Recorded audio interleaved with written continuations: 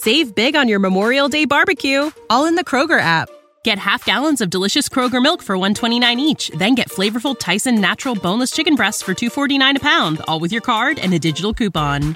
Shop these deals at your local Kroger today, or tap the screen now to download the Kroger app to save big today.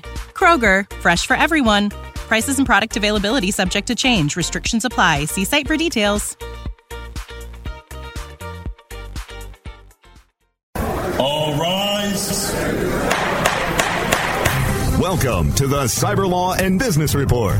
Get the top story on the hot button internet legal topics of the day. This is your home for the latest on internet law and policy. Hear the latest net trends impacting business and have your questions answered right here. This is the Cyber Law and Business Report. Now, please welcome your host, the founder of the Internet Law Center, Bennett Kelly. Good morning. This is Bennett Kelly broadcasting live from the Internet Law Center here in the heart of Silicon Beach and downtown Santa Monica. Please be seated. We have a great show for you today. We're going to be talking with Brian Littleton about the new directions for the Performance Marketing Association in the first half hour. In the second half hour, we have Joe Volsky coming back. He's going to be speaking to us live from his sunny enclave in Malibu about giving us some insight into the recent Supreme Court patent decisions. Before we get that, we got a couple of news updates and shout-outs, not all of them good, I'm afraid.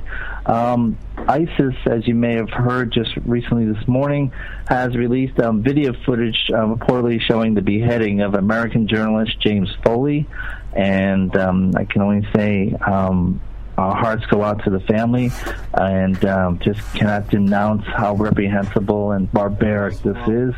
And having just known, the family of Daniel Pearl, I know how devastating this can be to his family. So, our prayers are with James Foley's family, and I would like to think this is not true, but apparently this video footage, and so a very sad day for journalism. On the bright side, we do have extend a happy birthday to President Clinton, number 68 yesterday. In addition, circling around the web, there's a great footage of the Cumberland Americans Little League team after they lost in the Little League World Series of Coach Belial telling the kids to keep their chin up. Congratulations to him, but his father is the coach of the winningest high school hockey team in history, and he's the winningest hockey coach in history. So it's kind of interesting background on him. Also circling on the web is a great video of Clint Dempsey. You may remember him from scoring a goal in 29 seconds in the World Cup. He actually gives his jersey to a fan in exchange for some popcorn. And we'll have some more updates later. But first, let's see if we have Brian with us. Brian, are you here? I am. Thanks for having me. And thanks for coming on. Brian is the founder and president of ShareASale, a 12-year-old Chicago-based software firm, and one of the leaders in the affiliate marketing space. You've been president of the PMA now, on the board for several years. How old is the PMA now? Just around 7 years old, I believe, in between 6 and 7, perhaps. And it kind of has its genesis, really. It seemed that the Amazon tax really got the affiliates to organize. Was that a big part of it? Definitely a big part of it, because that particular law, as it was coming about in various states, really threatened really the livelihoods of a lot of affiliate marketers and a lot of bloggers, and made it a rallying call almost to try and get involved in some kind of larger organization. Yeah, it's funny. I remember way back when, in 2007 or 2008, warning that this issue was coming around the pike, and speaking at Affiliate Summit, and they said, they gave us a room of about 100, and they said, will this be large enough? And I said, I couldn't imagine it not being. What I did, what surprised everyone was only 4 people showed up. But then 3 months later, when we spoke at Affiliate Summit East, the room was packed.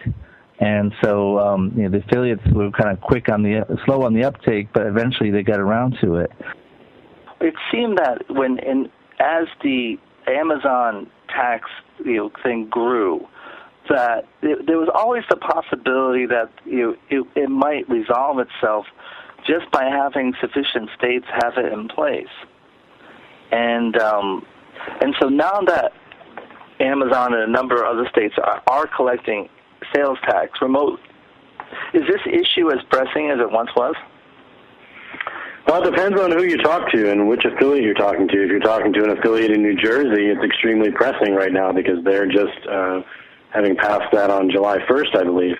If you're talking to an affiliate in California, it might not be as pressing because the issue's kind of resolved itself.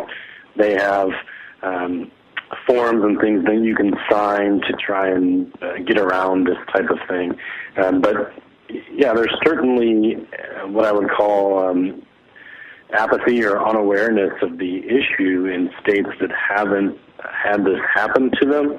Right. But just like you mentioned earlier, as soon as something happens, and I'm not surprised that you had more people in your room at Affiliate Summit East because that's in New York or near New York, and that was an affected state. Whereas in Las Vegas, maybe there weren't as many states that were affected at the time. So it depends on who you ask. So let's talk about New Jersey then. Is that likely to lead to affiliates being terminated as they were in some of the earlier states, or is it more of a more complex analysis? It definitely could. I mean, things are different in every state, and every single company approaches this differently. You may be correct in the sense that an online retailer who maybe didn't want to deal with one law in New York, but over the course of time, maybe now that there are 7 or 8, they might decide to start collecting in some of these states, but they also might not. I mean, some of these issues are constitutional in nature, and there's a lot of people that don't believe that they should have to do some of the things that are being written in these laws, especially when they're an out-of-state retailer with no connection to a place like New Jersey. What we're hopeful is that New Jersey will follow in the footsteps of states like California and New York, who have at least offered some clarity with a further memo dictating what they mean by, for example, an online advertisement. Many states are saying, hey, we're not trying to say that clicking on a link on a website is constituting nexus. That sounds kind of ridiculous. But if you are distributing emails into the state of New Jersey, for example, from New Jersey, and you're soliciting New Jersey customers specifically for purchase, then that is what we're talking about. We're hopeful that New Jersey will release some clarification so that the publishers and affiliates there really can abide by the law and know what they're supposed to do and not do. So, one possible solution, of course, would be a federal solution, but obviously, this isn't the Congress that has a lot of solutions, it seems. Is there much hope that anything could happen there? Well, they've got the Main Street Fairness Act, which was a good year and a half at least now when it was first put in through the Senate. It had no interest in the House. They're now trying to tie that back to, again, the kind of Internet Tax Freedom Act, which has to do with taxes on your Internet access itself. They're trying to put those two together and try and get some clarity in the marketplace. I mean, everyone's hopeful that the federal government, and I think everyone knows, even the states that are passing these laws know that really the federal government needs to step in at some point. Unfortunately, like you said, it's not really their MO to be productive right now, and unfortunately we haven't gotten that clarity from the federal level. Even if it does, however, pass, you're left with this remnants of all these state laws, which would have to be hopefully repealed quickly so that we weren't dealing with multiple levels of legalities. Right. I think any federal law would probably preempt the state laws, I would hope, and if they did it that way. So now that this is still obviously a major issue, are there any other states you're fighting at right now besides Jersey? To be honest, it's kind of a constant fight. You have to be aware. You have to have, somehow have some ears on the ground in places. The PMA was successful this year in several states in trying to at least slow down or make sure that state legislators knew that there were people that they were truly affecting with these laws. if one side of the argument is the only argument they hear, they might pass it and say, hey, this is good for business. Right. Who would be against something that's good for business? But they need to hear from us. They need to hear from folks that have their businesses truly affected by this and know what they're really impacting.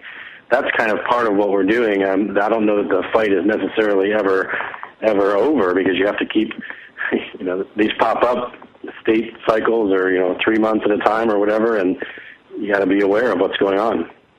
And I agree with you. I think you illustrate a very important point, and that is that I always told people, look at your state assembly person or your congressman or whoever, and if they're smart, okay, you're ahead of the game. But unless you're telling them about your business and how issues affect you, they may make decisions that affect your business plan without you knowing it. And it pays to get involved. Oh, it absolutely does. No one ever expects the government to take their business away from them with a regulation or a law, but these have been quite damaging for people, and of course, I think neither do the people enacting it, strangely enough. Right. No, I agree. I've sat down with legislators and they're like, you're kidding, the law does that? And they're like, yeah, it really does do that. And but if no one's telling them, then what can you do? Correct. So, any event. So now that this is clearly still a big issue, but you guys are trying to branch out into other areas and really trying to plant a flag for the PMA. Not just in terms of battling the legislative and in the legal arena, but also in terms of shoring up, I guess, your defenses on compliance. Is that a fair statement? Yeah, definitely. The PMA is a resource really for members to kind of look at all different kinds of not only, say, the benefits of a performance marketing agreement, but also some of the legalities involved. Some of the major ones this year that we've released white papers on have been, for example, the Canadian Anti-Spam Act, to make sure that our members were up to date on all of those laws if they were doing business in Canada or anything along those lines. One of the biggest ones for our blogger members and our affiliate members at this point is FTC disclosure, which the FTC obviously has been looking at, especially product review blogs and any claims being made by product review blogs, and wanting to make sure that the readers knew that these were sometimes paid inclusions as opposed to simply an opinion. And we've got a white paper on that that's out right now as well to try and guide people along. We're going to come back and talk about that a little bit further, but first we're going to take a word from our sponsors. You're listening to Cyber Law and Business Report, only on Webmaster Radio and iHeartRadio. Stay tuned for more of the Cyber Law and Business Report after this brief recess for our sponsors. Building better search engine rankings takes the right formula. Tracking those rankings is super simple. All you need is authoritylabs.com. Authority Labs uses automated daily rank tracking tools to monitor your site's performance, or leverage their API to build your own tools. No matter what animal-labeled algorithms affect your ranking, you should be using Authority Labs. Unlimited users for no additional cost and white labeling can help keep your clients updated and save countless hours of creating reports. Whether you're running sites with just a few or millions of keywords, what you need is authoritylabs.com. Oh, yeah. My day is done. Time for happy hour. You're already done for the day? Yeah, because I use CertifiedKnowledge.org. Their PPC tools literally save me hours every day. How do you keep on top of all of Google's new features? Easy. With Certified Knowledge, their interactive learning modules keep me up to date. And if there's something I don't know, I can watch their video lessons without having to hunt around the Google Help files. Great. I'm ready to expand my knowledge. Hi, I'm Brett Geddes. I'm the only leader officially supported by Google to teach the advanced track of the AdWords Seminars for Success. I personally recommend CertifiedKnowledge.org as your one-stop shop for all your PPC needs. Learn, optimize, connect. Be smart. Go to CertifiedKnowledge.org now. Looking for a better way to get more traffic and interaction to your Facebook page? Imagine Facebook interactivity on your page like you've never seen. Introducing your new Facebook marketing fix, Zo Social, the new and revolutionary way to easily manage and automate your Facebook contests and sweepstakes. Create a fun, easy-to-win contest by writing a simple Facebook post. Watch your post go more viral and generate loads of interaction. Track your traffic and generate email lists with ease. Zo Social is mobile-friendly and complies with Facebook terms of service. Let Zo Social give your Facebook page some flash today. Zoom over to zosocial.com. The best gavel-to-gavel legal news and information on the net is right here. This is the Cyber Law and Business Report, only on webmasterradio.fm. And we're back. You're listening to the Cyber Law and Business Report, and we're talking with Brian Lothar about the PMA's latest compliance efforts. And one area that this issued a guide on was in the area of bloggers and in terms of compliance with some of the FTC blogger guidelines. And the FTC has issued a number of letters, warning letters. I call them check swing letters, where they've cited companies ranging from Ann Taylor to other companies where they've said, okay, you guys stepped on it somewhat, but we're going to give you a pass for this one time, as long as you take certain remedial measures. And for example, just earlier this year, Cole Haas got tagged for doing a promotion where if you you could win a prize if you posted Cole Haas shoes on Pinterest. And they didn't disclose that this was a contest, and they didn't understand. And the FTC gave Cole Haas a pass, saying that they probably didn't understand that actually that did constitute advertising, and that was subject to the blogger guidelines. Pinterest is included in that, and so it seems like the FTC is kind of letting this percolate down to make sure that people are aware before they actually do any major enforcement. Yeah, I would say that they are maybe getting into it slowly, or they're allowing some kind of leeway. I mean, this is new media, so to speak, right? And not all the precedents have been set. I think the important piece for everyone to remember is that if you're being paid with regards to advertising, they're looking at this medium, the Internet, as just another way to get advertisements out, similar to TV or print or whatever in the past. And so a lot of the disclosure requirements have actually been out there for years and years and years, with regards to what you can say on TV or what you can say in a newspaper. And so they're kind of the same thing. It's just they're now trying to help us understand how to properly disclose things on this new media. Most people, I think, are looking at their sites and they're trying to create maybe a disclosure page, for example, that's on their blog or on their website that lists all the disclosure. And to be, frank, the guidelines are quite clear that that's not really enough. And so that's some of our messaging to our bloggers, to be a little more proactive in terms of reading the requirements and guiding them to do the right thing. So in terms of the other areas you're doing compliance work on, for example, Canada, how big of an adjustment is the new Canadian law been for the affiliates? It's hard for me to say on that one, unfortunately. It's not an area where I'm directly involved, and so I don't know as much about it as some others. Our compliance council put together a document that would help anyone, both really a retailer and an affiliate, to make sure that they were complying with those. As far as an impact, unfortunately, I wouldn't be the best person to speak to on that. So, in terms of the how is your latest, your greatest, English is my first language, how is your increased focus on compliance been received by your members? I think it's been received really well, actually. We had to focus a lot on the Nexus issues because they were in our face and they were hurting people. And, there's always a resources problem there. You try to do the best you can with what you have.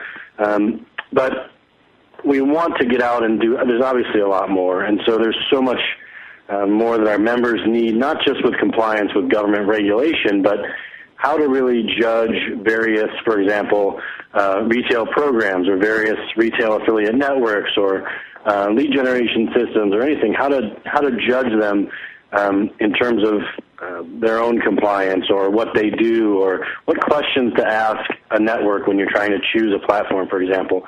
Really kind of baseline and generic guides on questions to ask, things to worry about, what expectations can be in this kind of industry. So it's been really well received. There's a lot of work to do. We have a lot of things to put out that I think we wish we would have been able to put out, a while ago, but we were basically just totally consumed by these Nexus issues.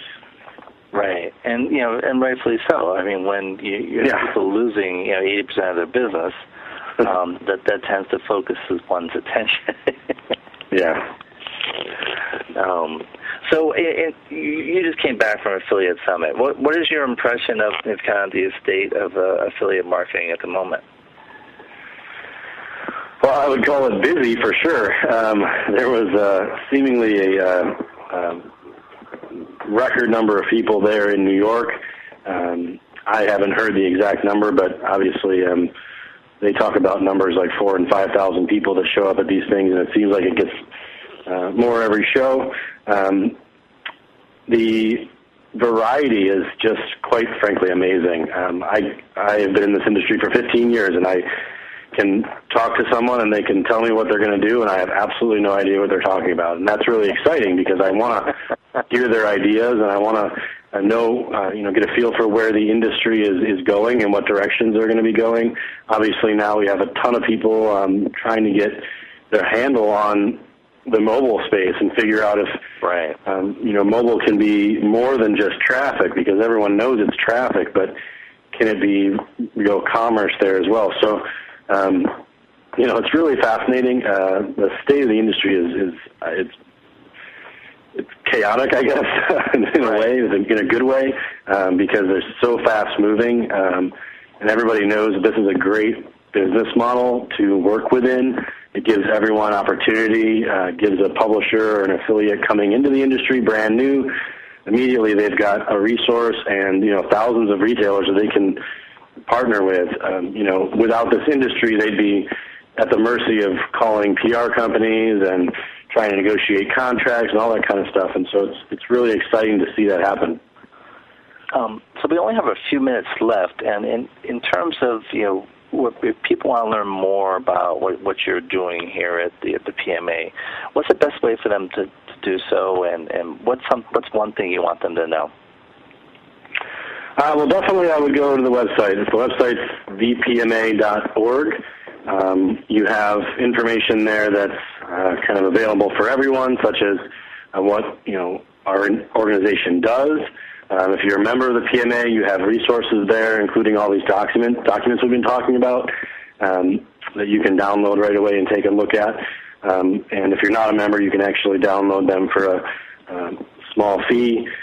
That's our biggest resource, but also I would take a look at who the board of directors is for the PMA. It's in the About tab, I believe, of the website, because many of those people are people that affiliates and bloggers work with on a daily basis, and they might not know that, for example, an individual is on the board of directors, and if you have questions, that would be a good place to go. Those are some of our highlights. Well, thank you. It's a vibrant organization. I think I give Rebecca a lot of credit for getting it going. And I told her at one point it was akin to herding cats, but you really delved into a very vibrant organization. So congratulations on your leadership, and I wish you best of luck. And do stay in touch. Well, thank you, sir, and thanks for having me on the show. Thank you. It's always great to hear from you guys. We've actually had the PMA on one of our second shows, and they've been on our show at least a half dozen times, so it's always a pleasure, and thanks again, Brian. A couple of shout-outs we got while we're waiting for our next guest, and and updates. Congratulations to Private.me, and they're a company you're going to be hearing from in a second. And they're developing a new platform for search that is completely privacy protected, and we'll talk about that more later. But first, we're going to take a break, and you're listening to Cyber Law and Business Report only on webmasterradio.fm. Stay tuned for more of the Cyber Law and Biz Report after this brief recess for our sponsors. InternetMarketingNinjas.com is the online dojo of the highly trained and skilled Internet Marketing Ninjas. Disavow documents, reconsideration requests, Panda and Penguin penalties. Let our superior SEO ninjas confront all of your link-related issues. The Internet Marketing Ninjas are equipped to master any marketing exercise, content creation, authorship, link building, PPC, and more. Plus, build more buzz for your brand with our social media marketing strategy. Discover all that the Internet Marketing Ninjas can do for you. Visit the online dojo now at InternetMarketingNinjas.com. When you started your business, you first listened to your professors. Now that your business is growing and gaining ground, you only seek out professionals. PPC Professionals, an industry leader for highly optimized search marketing campaigns with over 30 years of combined management experience. Our professional approach to every campaign helps you find every avenue of revenue so that you can not only stay ahead of your competitors, but get a return on your investment and increase your bottom line. PPC Professionals, personal, professional, PPC services. PPCprofessionals.com. Before you painstakingly create another label or drag yourself to the post office, set a course to ShipStation, your key to e-commerce shipping nirvana. Save time by easily importing orders from wherever you sell, like Amazon, eBay, and over 40 others. Save money with discounted USPS rates and a free USPS account. Automate manual tasks through bulk label and invoice printing, custom shipping rules, and much more. WebmasterRadio.fm listeners get an additional 30 days free after the free 30-day trial. Go to ShipStation.com/WebmasterRadio now. Shipping Nirvana starts here. The best gavel-to-gavel legal news and information on the net is right here. This is the Cyber Law and Business Report, only on WebmasterRadio.fm. And we're back, and we have with us Joel Volsky, who is a patent lawyer and IP lawyer working in Malibu, California. A beautiful view from his office, and he's calling in from there. And we're going to talk about the latest from the Supreme Court. But first, just one last shout-out. E! Entertainment is doing a fan voting for your favorite Bravo reality housewife. And one of the housewives is actually a friend of the show, Joe De La Rosa from the Orange County Housewives. So be sure to go to the E! Entertainment website and vote for her. She's in section 7.1. But Joel, are you with us? Yes, Ben, it's good to be back. And thanks for coming. And so how many Supreme Court justices does it take to kill innovation? Yeah, might be one way to start. But let's start by talking about Aereo. That seems to be the question that has got a lot of people talking.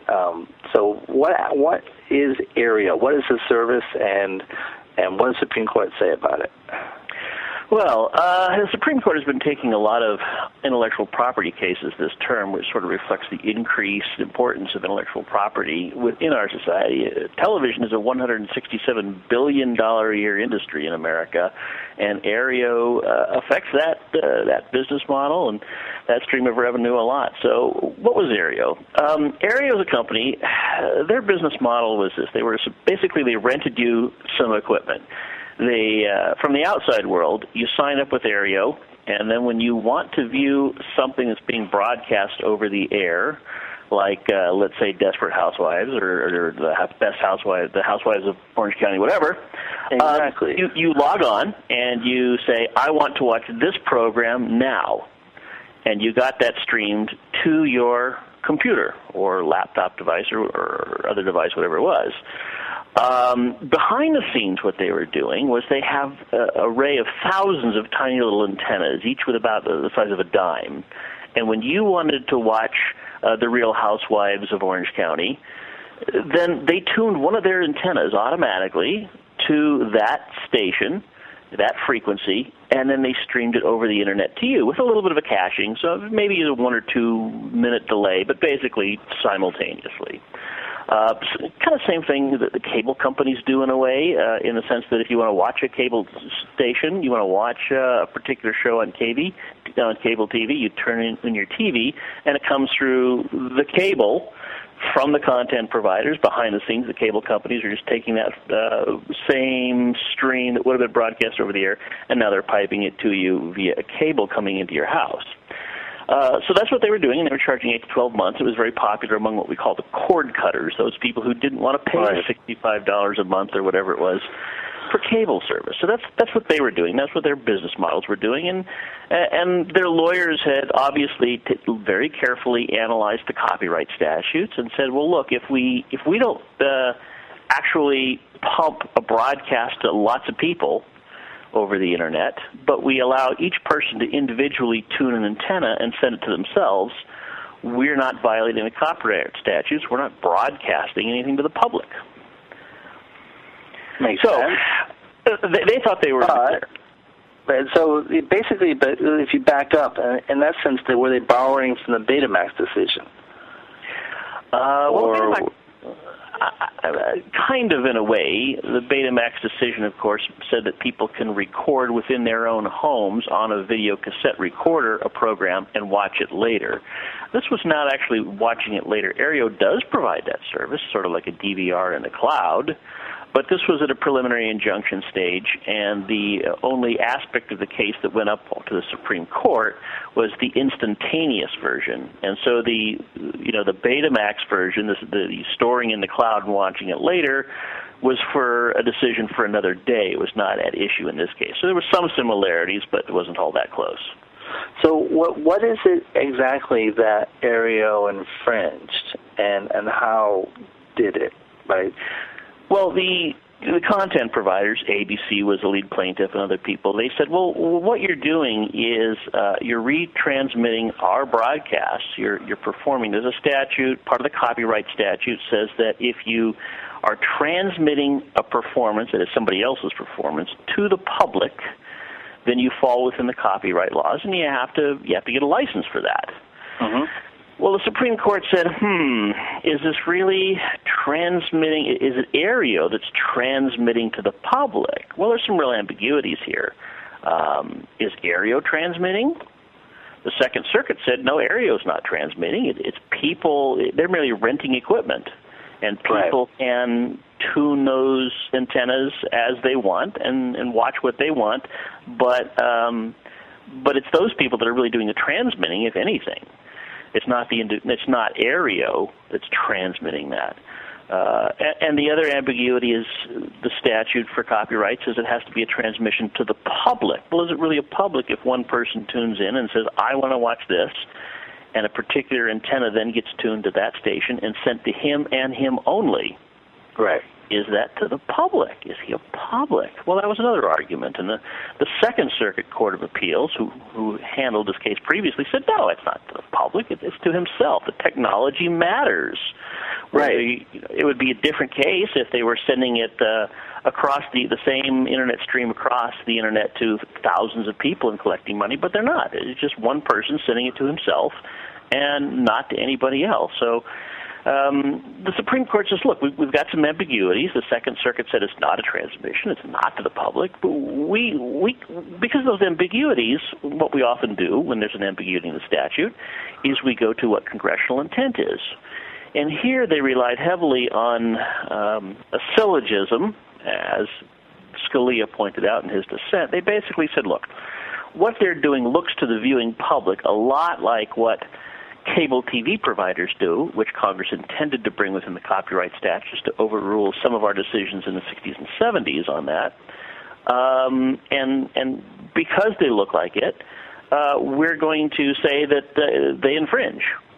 And that's how we resolve these ambiguities in the statute. So the Supreme Court said, by a 6-3 decision, we think it's close enough. We think it's close enough to the statute that we're going to call it an infringement. And so which is ironic, but for a reason we'll get to in a minute. But a justice that I frequently agree with is Justice Scalia. he seemed to think that the majority was actually reaching a conclusion and then coming up with the rationale afterwards. Well, yeah, exactly. And Scalia said, look, I agree that this is the sort of thing that should be regulated, but you got to look at the statutes. Statutes mean something in an organized society, in the society of laws. And if the statute says they're written doesn't cover what Aereo is doing, then you should go to Congress and change those statutes. We can't just sort of take a blue pencil and start rewriting the statutes to what we think Congress would have intended them to be had they thought about the Internet and the Aereos of the world and so forth. And there's certainly, he certainly has strength in his opinion on that case. He likened what Aereo was doing to providing somebody with a photocopy machine. I mean, if you go over to Kinko's and you walk in and say, I want to use your photocopy machine, they say, there it is in the corner, pay us 10 cents a copy on your way out, thank you. And it doesn't matter what book you bring in and place down on the photocopy machine, Kinko's is not a copyright infringer because they merely provided to you the copy machine and left it up to you. Scalia said that what Aereo was doing is like providing a photocopy machine and a library card, and people could make copies of the copyrighted works that were in that library. They could make copies of Charles Dickens' Great Expectation, which is not covered by copyright anymore. It's in the public domain. It's up to them. And you wouldn't hold Kinko's liable under those circumstances. Similarly, you shouldn't hold Aereo liable if the choice as to what to broadcast themselves over the Internet is made by the people and not by Aereo. That's the other aspect. It seemed like they were jumping the gun, and so you have Aereo basically being put out of business, possibly by this decision, because in essence they're a cable company, according to the broadcasters. Well, yeah, and that was Aereo's first announcement. They basically put up something on their website that said, "That's it, game over. We're looking. Our lawyers are looking at this now, but we pretty much think we're going to turn off the lights and go home." But then they said, "Wait a minute. If the Supreme Court says we look like cable TV and should be treated like cable TV, well, hey, cable TV providers have what's called a compulsory license that they can get." Which means the content providers can't refuse to give it to them. They just have to pay whatever licenses are set up within the Copyright Office that they've established as these are the fees you pay to do this, that, and the other thing. So then they made a motion in court saying, well, great, treat us like a cable TV provider. We're happy enough with that result. So let me guess. The broadcasters are like, oh, great, welcome to the club. No? No, not exactly. They said, wait, no, but you don't fit within those statutes, actually. Just because the Supreme Court said you should be treated like a cable TV provider for purposes of infringement doesn't mean you should be treated like a cable TV provider for purposes of the compulsory license. So the Beverly Hillbillies conundrum. Yeah, a little bit like that. They can afford the house, but they can't necessarily fit in. Right. So, how do you think that's going to play out? Is Aereo, will they be able to survive this? Well, I don't know. There certainly is a problem with the Copyright Office regulations for the compulsory license, just like the copyright statutes that Congress wrote back in 1976 did not envision this sort of a thing, and therefore the statutes didn't clearly cover it. Similarly, the Copyright Office's regulations didn't envision this, and therefore they don't clearly cover it. There's also an FCC regulation that's going to be involved that could be problematic too. So it may have to be that the Aereos of the world, if they want to do that, are going to have to go to Congress and make sure that the laws get rewritten so that they can do that. So, and the winning streak of Goliath versus David continues?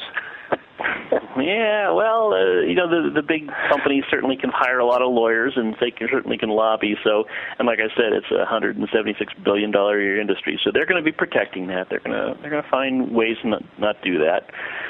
Now, one of the ways that Another company that has something similar is a company like Simple TV, which has what they call a private TV server, which says, look, we're going to do the same thing in your own home, the kind of area was doing. You buy an antenna, you buy our little box, and our little box will stream anything that comes over the airwaves to you over the Internet, so you can watch it when you're in an airport lounge or when you're outside by the pool on your Wi-Fi device. And so far, the providers haven't gone after that business, and it looks like it's pretty clear within the statutes that that's fine. So one thing you hear a lot in the debate about Aereo are two things. I know I preface it by saying one thing, but the first is that the decision may actually stifle innovation, and the second is that this could have broader implications to the cloud. And what are your thoughts about either? Well, exactly. The majority said we certainly don't intend to stifle innovation, and we don't think this will. And this doesn't immediately apply to the cloud. That's for another day. Maybe if things are in the cloud, a different analysis sort of applies. We don't know. The dissent said, well, of course it's going to stifle innovation. You just injected an entire uncertainty by having this whole set of laws that we normally understood about when there's copyright infringement, and now you've added an additional test. You said, or if it looks like cable TV, then it's an infringement. So there's going to be a lot of chaos trying to interpret this. It's like, wow, what is that going to apply to? And one can certainly legitimately ask, well, what about services that store something in the cloud? It's basically the same service that you would have used at home if you had a home-based DVR, but now you're simply going to use somebody else's equipment in the cloud. Does that create infringement? And these are questions that are up in the air, and I certainly don't have a strong opinion one way or the other as to how that's going to come out. The majority also said, well, some of those other technologies, maybe they'll be blessed under the fair use doctrine as well, too. But the fair use doctrine is an ad hoc, judges make it up as they go along outcome. Right, who wants to invest in millions and millions of dollars? It's got multiple ambiguities all by itself, yeah. So to say that, well, fair use might help resolve this, like, that's certainly not giving us any certainty either. So it's going to be a while for courts to straighten all this out and apply this, and it is. It's going to create a lot of uncertainty for a while, at least in some areas. And but that's the way technology is. It's always right. Now, that's our world today. Now, what about in terms of the Jefferson airplane? Go ask Alice. Let's talk about the Alice case. Sure. Now, that was a patent case. The Supreme Court has also been accepting patent cases. And the patent case, what's been happening over the last 20 years, a little bit of background here, is that when the Internet came into its own, right about that time in 1998, there was a case from the Federal Circuit Court of Appeals called State Street Bank that said, you know what, there's been this rule forever that says you can't get a patent on business methods, but we think there's no basis for that. We think people can now get patents on business methods. So when that happened at the same time the Internet was coming to its own, people obtained lots and lots of patents on just using the Internet for all kinds of ways of doing business, and it created a huge explosion, which some people say has stifled innovation.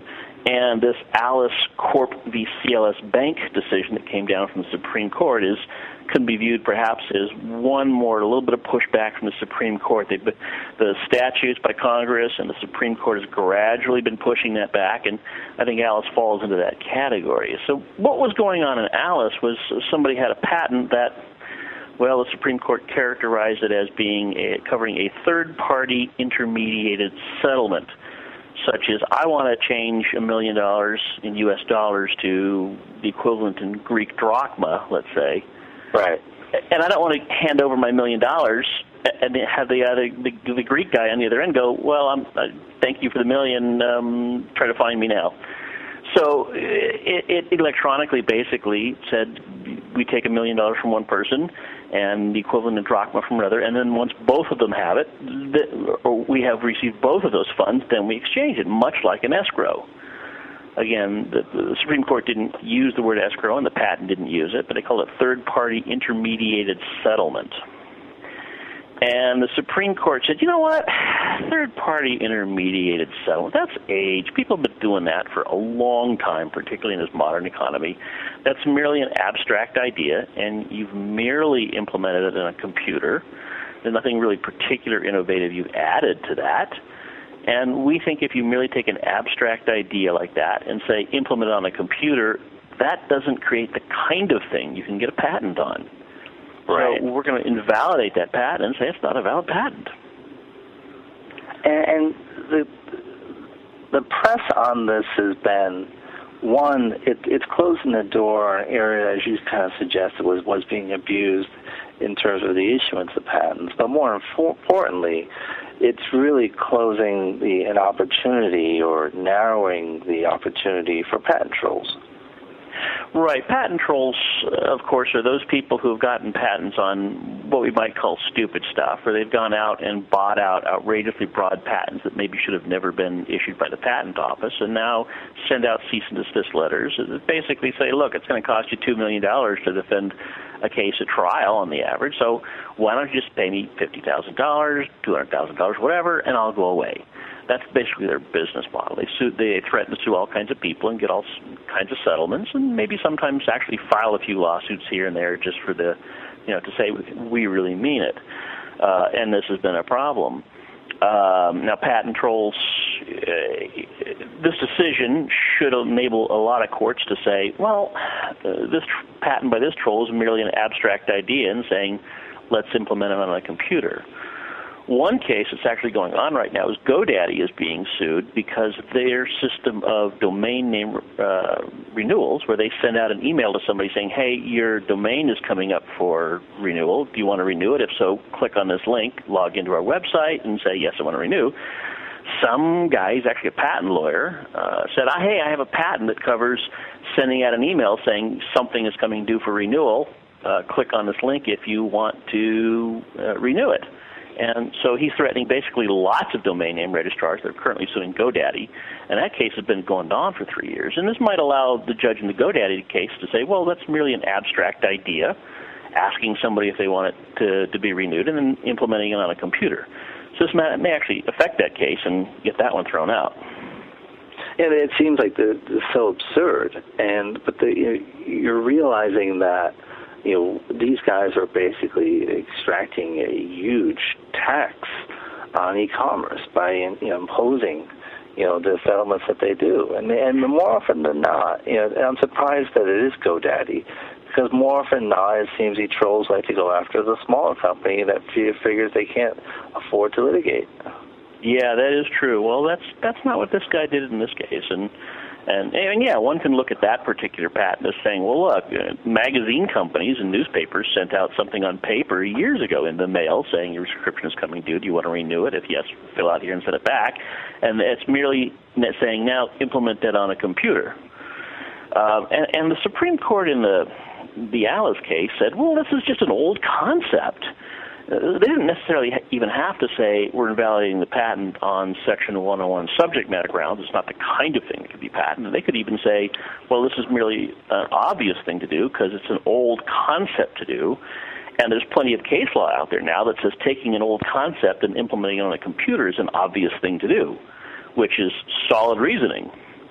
So, in fact, the Supreme Court actually kind of mixed those two analyses, it seems to me, because they were swayed by the fact that it's an old concept. Well, that's an obviousness grounds for invalidation, not necessarily a subject matter grounds for validation. But, yeah, I mean, this will certainly make it harder for trolls to enforce their patent. It's not the death of patent trolls, but when they send their cease and desist letters and saying, hey, let's talk about settlement, their settlement numbers will probably be lower now, knowing that there's a higher chance that their patents will be invalidated. So this is good for business. Patent trolls, as you say, they have extracted costs of hundreds of billions, I think, on the U.S. economy.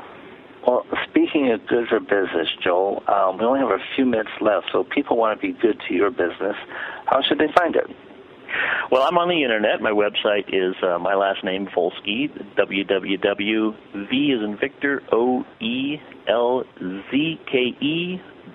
and my office number is there. Or just call me at 310-317-4466. And how is the view today from sunny Malibu? A little overcast, but it's always much better than driving into downtown L.A., that's for sure. And anything else you want to share before we sign off? No, other than thanks again for having me on your program. It's always a delight to be on your wonderful program.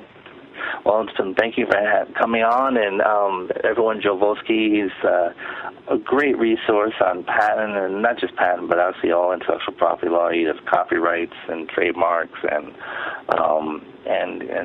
seasoned sailor. Are you going to be hitting the sails this weekend? Yeah. With any good luck, we'll be cutting through a few waves and raising the mainsail.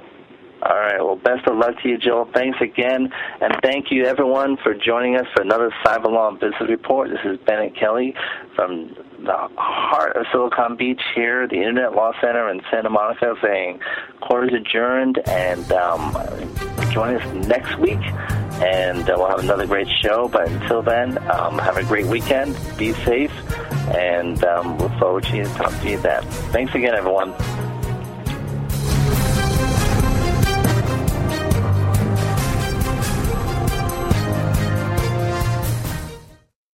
This has been a presentation of WebmasterRadio.fm, the world's largest business-to-business radio and podcast network. We welcome you to sample past episodes of this program, as well as our complete library of programs, on demand or on the air via our 24/7 live audio stream at www.webmasterradio.fm. The opinions expressed on this program are those of the guests and hosts and do not necessarily reflect those of WebmasterRadio.fm's management or sponsors. Any rebroadcast or redistribution without authorized consent of WebmasterRadio.fm is prohibited. Save big on your Memorial Day barbecue, all in the Kroger app.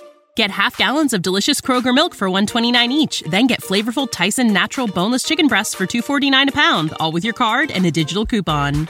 Shop these deals at your local Kroger today, or tap the screen now to download the Kroger app to save big today. Kroger, fresh for everyone. Prices and product availability subject to change. Restrictions apply. See site for details.